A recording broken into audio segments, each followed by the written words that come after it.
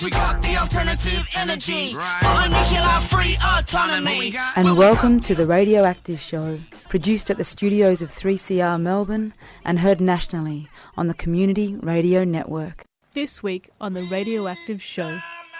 Guam has always been a big target, being attacked on the same day as Pearl Harbor, as I mentioned, but also recently, North Korea named Guam as where they're pointing their missiles.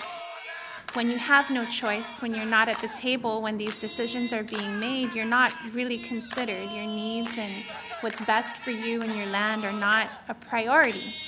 Today, a lot of our efforts have been to just decolonize the minds of our people so that we can imagine a better future for our island. Today, you'll be listening to the first in a two-part series on military expansion in Asia, the Pacific, and Australia. In this first installation, Victoria Lola Leon Guerrero, an inspiring Indigenous peace activist from the Pacific island colony Guam, speaks about her first-hand experience of colonialism. She talks about the history of Guam, as well as the current developments of Guam becoming an even larger US military base. Today, a shocking third of the island is used for US military purposes. This expansion is opposed by the local Chamorros people who've been resisting for a number of years.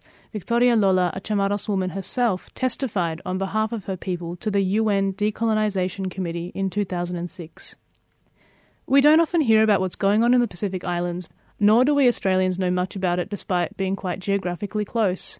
The Pacific Islands have a fascinating culture and unfortunately quite a horrendous history as the subject of colonisation. There are between 20,000 to 30,000 islands in the Pacific alone. While each island may seem lone in the great spans of ocean, they're deeply connected by century-old trade routes, language exchanges and many kilometres of ocean space where locals have fished for thousands of years. Colonisers of the Pacific have often made Pacific Islanders feel belittled due to the small size they take up in the ocean. In 1993, a Pacific Islander from Fiji, Epeli Hau'ofa, wrote an inspiring essay titled Our Sea of Islands. In this essay, he states passionately that there is a world of difference between viewing the Pacific as islands in a far sea and as a sea of islands. He asserts that it wasn't until colonisers began occupying the Pacific Islands and forcing their languages onto local peoples did Indigenous people start thinking of themselves as just small entities in a large sea. The Pacific Islands are often considered small and insignificant, partly due to their isolation from key economic zones in the world, as well as them simply having smaller land masses compared to their neighbours. But as Victoria Lola Leon Guerrero, a Chamorros woman who will be speaking on this week's show, reminds us, the idea of decolonising the minds of colonised peoples like the Chamorros people is very strong and alive. As part of a speaking tour by the name Opposing America's Pacific Push, Victoria Lola gives an eloquent speech on her island's history, first contextualising for us the impact colonialism has had on her people, and then telling the story of America's military presence on her island home and the resistance by her people. Hafaday, that is hello in our language, Chamorro. Saina Ma'asi, thank you so much for having me here to share a little bit of our story with you. Guam is often misnamed in every reference that is made to it outside of the island.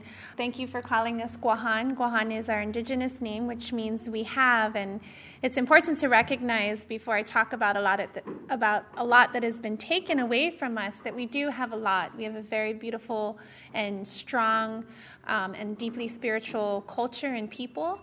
And despite colonization, we continue to maintain a genuine spirit about us. We're most known for how hospitable we are as a people, and in some ways, as I'll share, almost to our demise, we've welcomed people despite the horrendous things they've done to our island.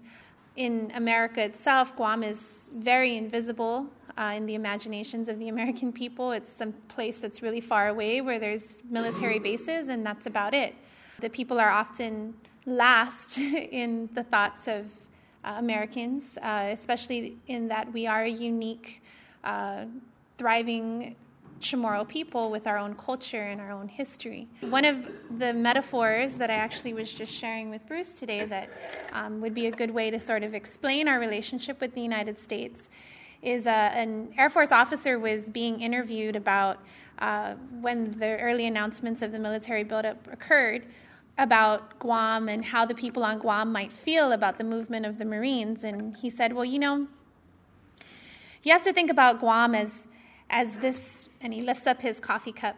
It's exactly like this cup. It can ask me not to pour hot coffee in it, but I own it, and that's what it's for, so that's what I'm going to do, for after all, it is my cup. Guam is an unincorporated territory, which in every sense of the word means that we belong to the United States, but we are not part of the United States.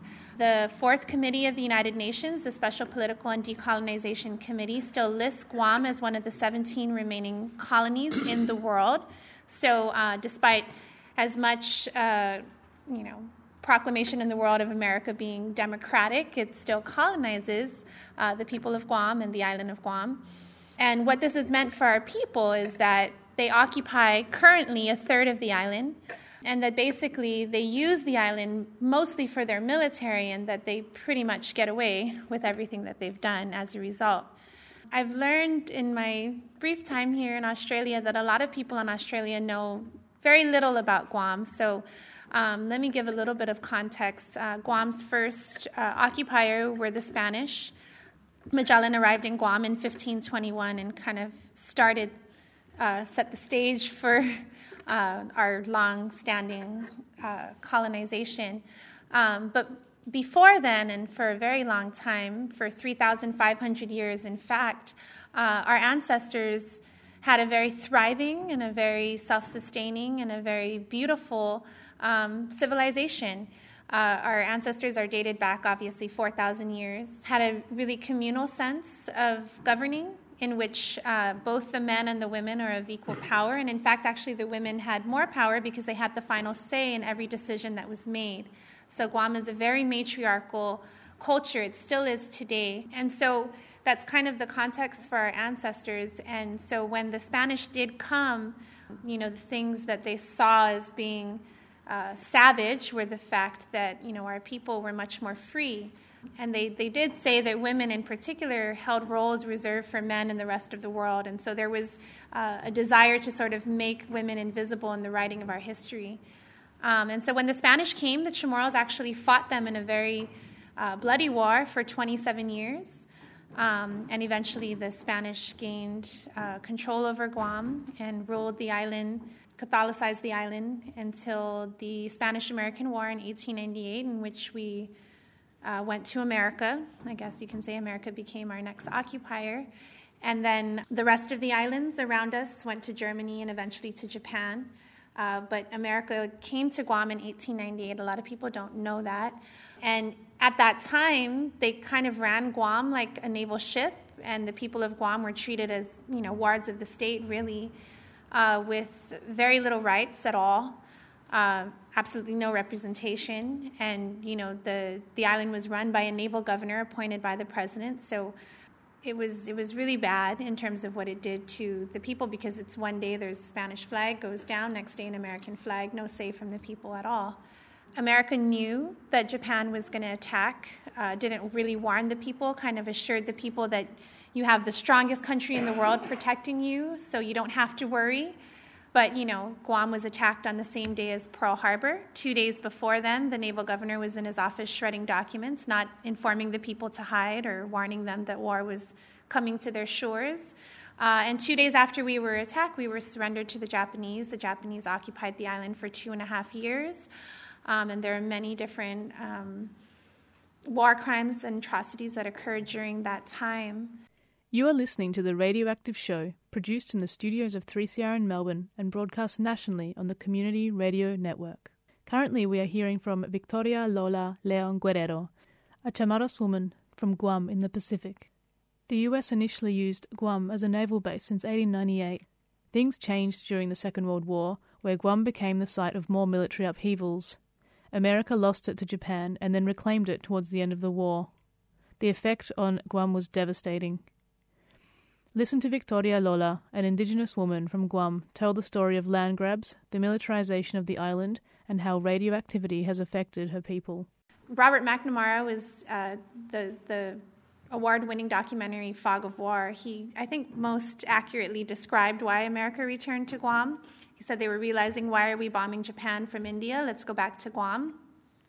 So they returned to Guam, and today it's called Liberation Day, and the people are sort of made to believe in the rhetoric that America came back to save the people from Japan, but that's not why they came back at all. They came back and bombed the island to shreds and basically occupied 75% of the island immediately after the war and used the island to bomb Japan, to drop all the fire bombs on Japan. And some people have asked whether or not the atomic bombs were launched from Guam. They weren't, but they were launched from an island just north of us, 2 islands north of us, basically, called Tinian. Tinian is also part of this realignment plan. They currently want to put a firing range there for the Marines.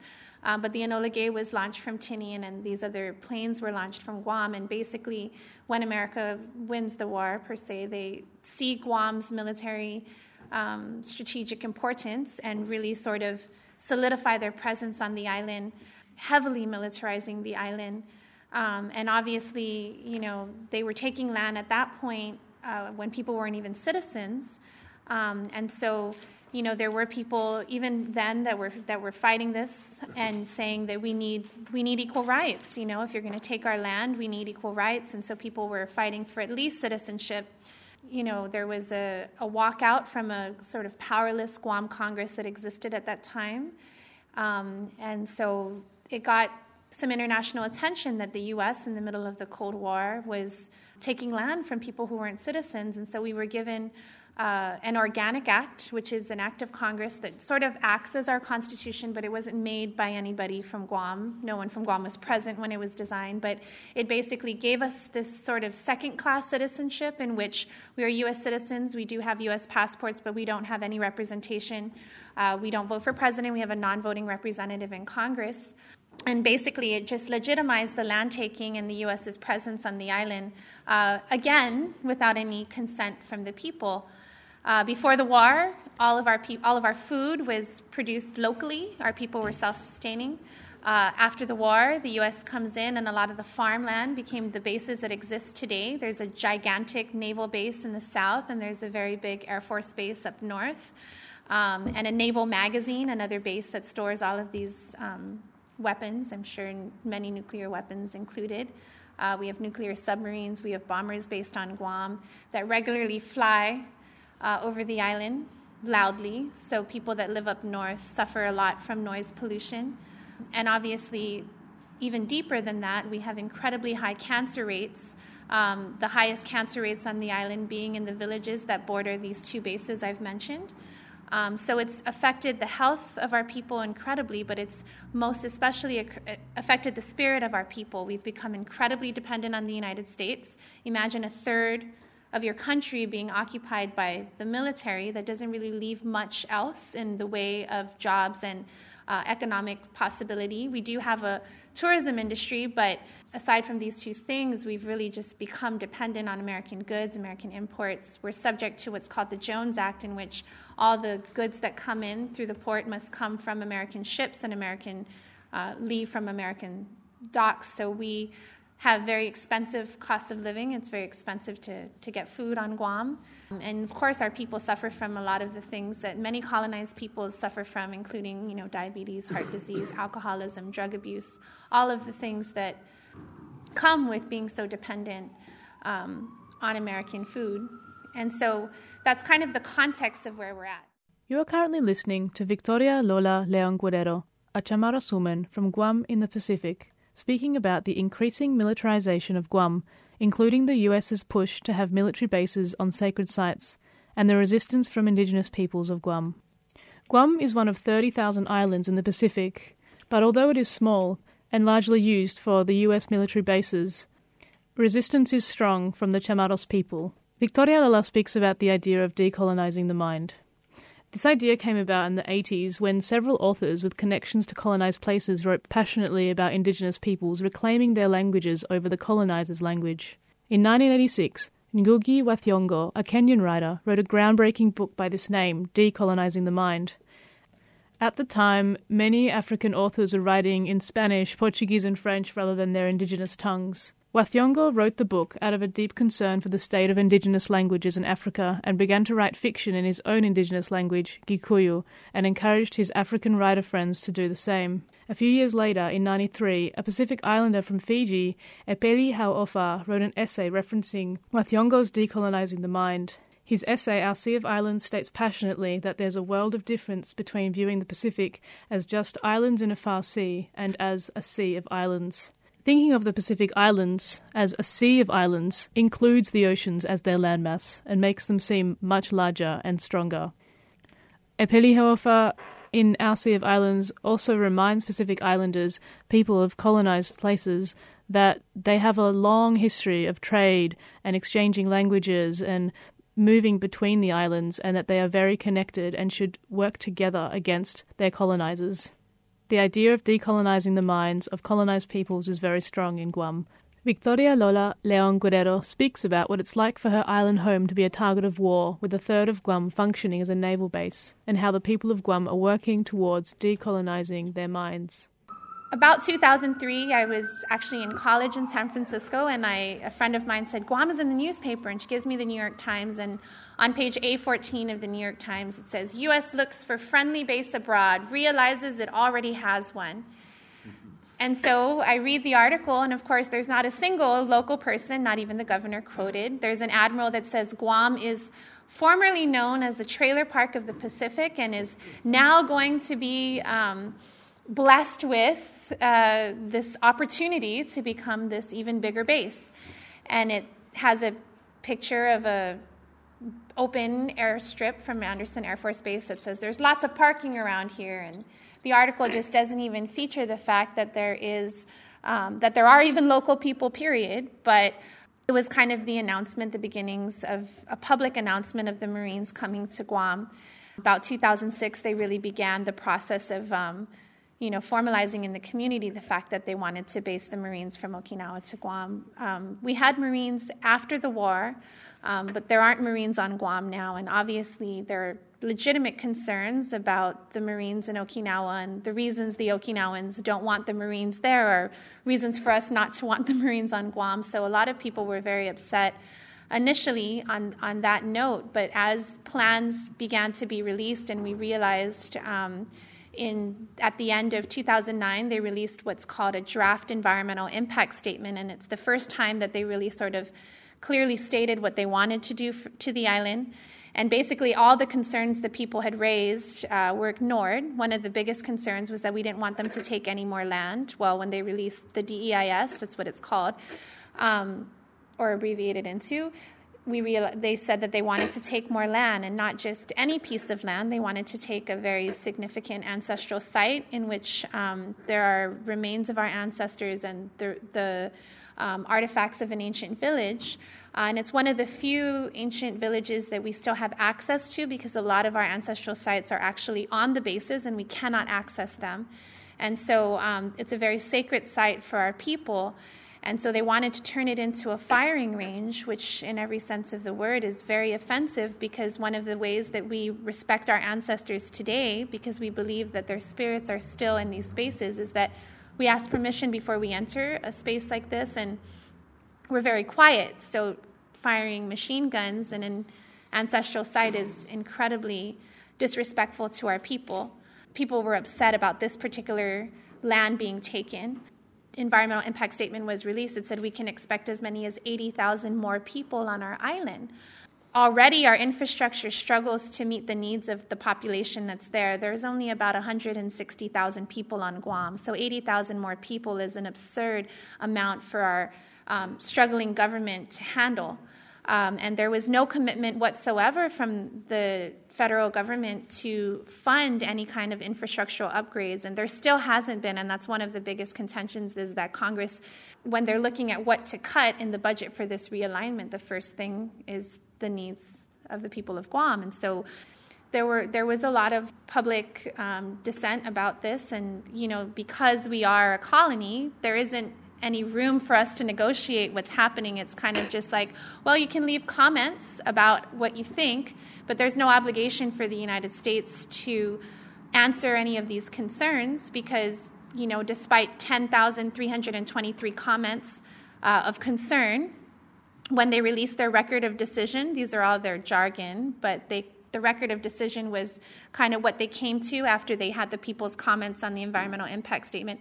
They still had plans to do everything that they said that they were going to do, including taking Pagat, this ancient village, for a firing range. And so what it sparked is actually somewhat of a victory for us. There were some young lawyers in Guam as part of an organization called We Are Guahan, the Guam Preservation Trust, and there was an environmental firm based out of San Francisco that teamed up and sued the Department of Defense, basically saying that they violated their own process, which is that in order for them to identify a piece of land for something like a firing range, they need to consider all alternatives, which they didn't do. And so they would have lost the lawsuit, but before a decision could be made, they decided to go back to the table and sort of do another environmental impact statement to consider these alternatives. So right now, they're doing what's called a supplemental environmental impact statement, which means that we've delayed the buildup at least 2 years because they have to go through the whole process, which includes public commenting and things like that.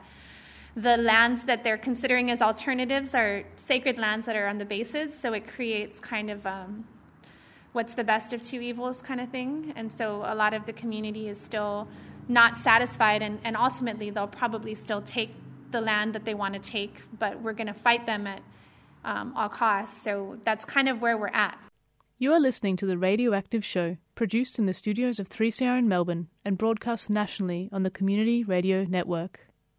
You're currently listening to Victoria Lola speak about her first-hand experience of colonialism and the expansion of the US's military base on her Pacific Island home.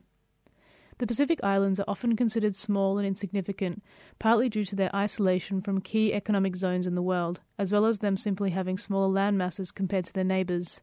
But as Victoria Lola reminds us, these islands have great cultural riches, and she speaks to the idea of decolonizing the mind.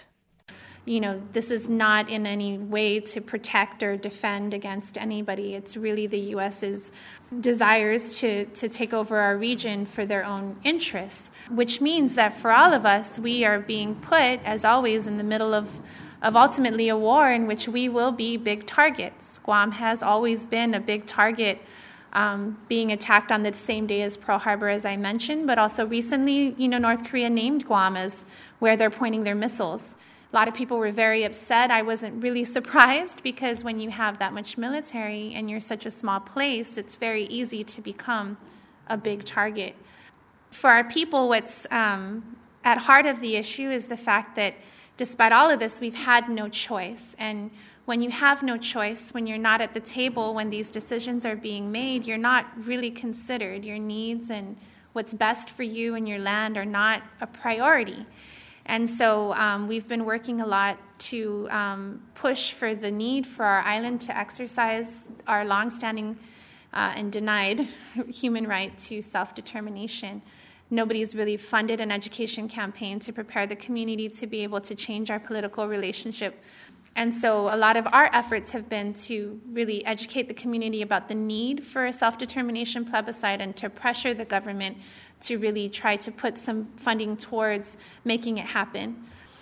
And, even more important than that is to kind of break in our people's minds this feeling that we need the United States to survive. As you can imagine, a place that has been colonized for this long struggles to find the confidence that we need to realize that we can do it on our own, that, as I mentioned, for 3,500 years we had a thriving civilization. We were a very happy and successful people in taking care of ourselves. And so today, a lot of our efforts have been to just decolonize the minds of our people so that we can imagine a better future for our island that doesn't have to involve war. People always say, well, if the U.S. isn't there, what will Guam do? Our own people say that, right? Well, there's many opportunities when you think about it. Guam doesn't have to be a strategic place in the world for, transporting weapons and troops. It can really be a great place in the world where we can trade and we can supply food to our region in new ways. I mean, that's what we've always done. Is our islands have always had a very good trading system. And so, there are many other things if we just kind of open up our minds and see that we don't have to use these islands for war, that we can really work together to take care of each other and to be prosperous together in new ways. And if we work together, I think that could be very possible. The Pacific is a beautiful place, and oftentimes because our islands are tiny, we're seen as insignificant, but we're not. If you combine the land and the ocean, which is what we've always used, we're actually a very big part of the globe. We also need to fight the U.S. military presence throughout the Pacific. When Okinawa rightfully deserves for the Marines to be taken away from their island, but Guam doesn't need them either. And when Australia doesn't want the Marines, we don't need the Marines, and we don't want the Marines, we can't push them to Australia. We really should encourage the U.S. to bring their troops home.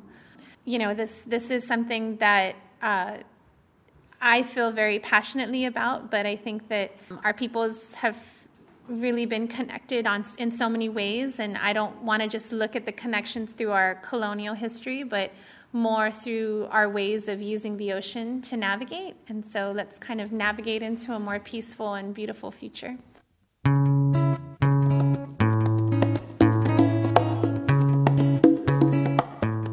You've been listening to The Radioactive Show, produced in the studios of 3CR in Melbourne and broadcast nationally on the Community Radio Network. My name's Anya, and I've been chatting about an Isle of Hope somewhere in the Pacific as part of a series of shows on America's push for militarization in Asia, the Pacific and Australia.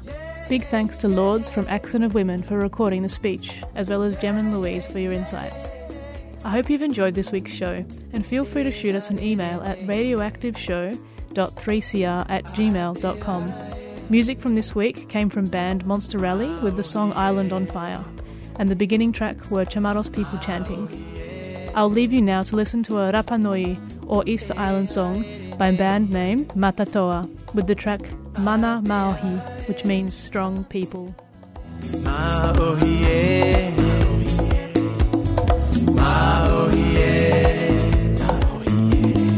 Mana Maohi, Mana Maohi, Mana Maohi,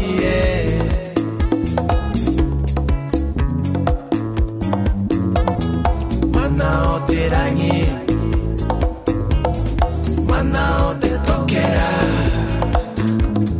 Mana o te waikawa, Mana o te henua, Mana o te tangata, Mana o te natura.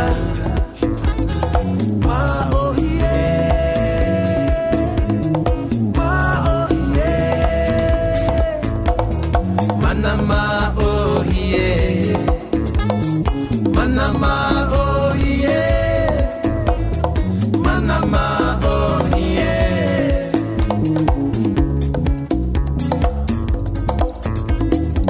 Akarong kuru itu mana itu kuru apa? Itu kuru akari. Akarong kuru mana maohie. Mana natura. Vai bigna.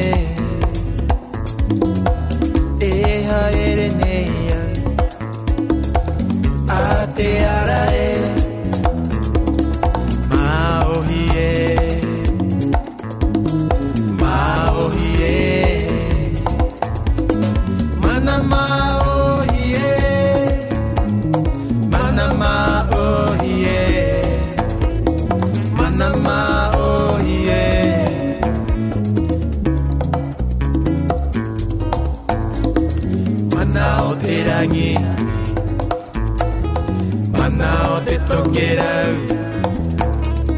Mana o te waikawa.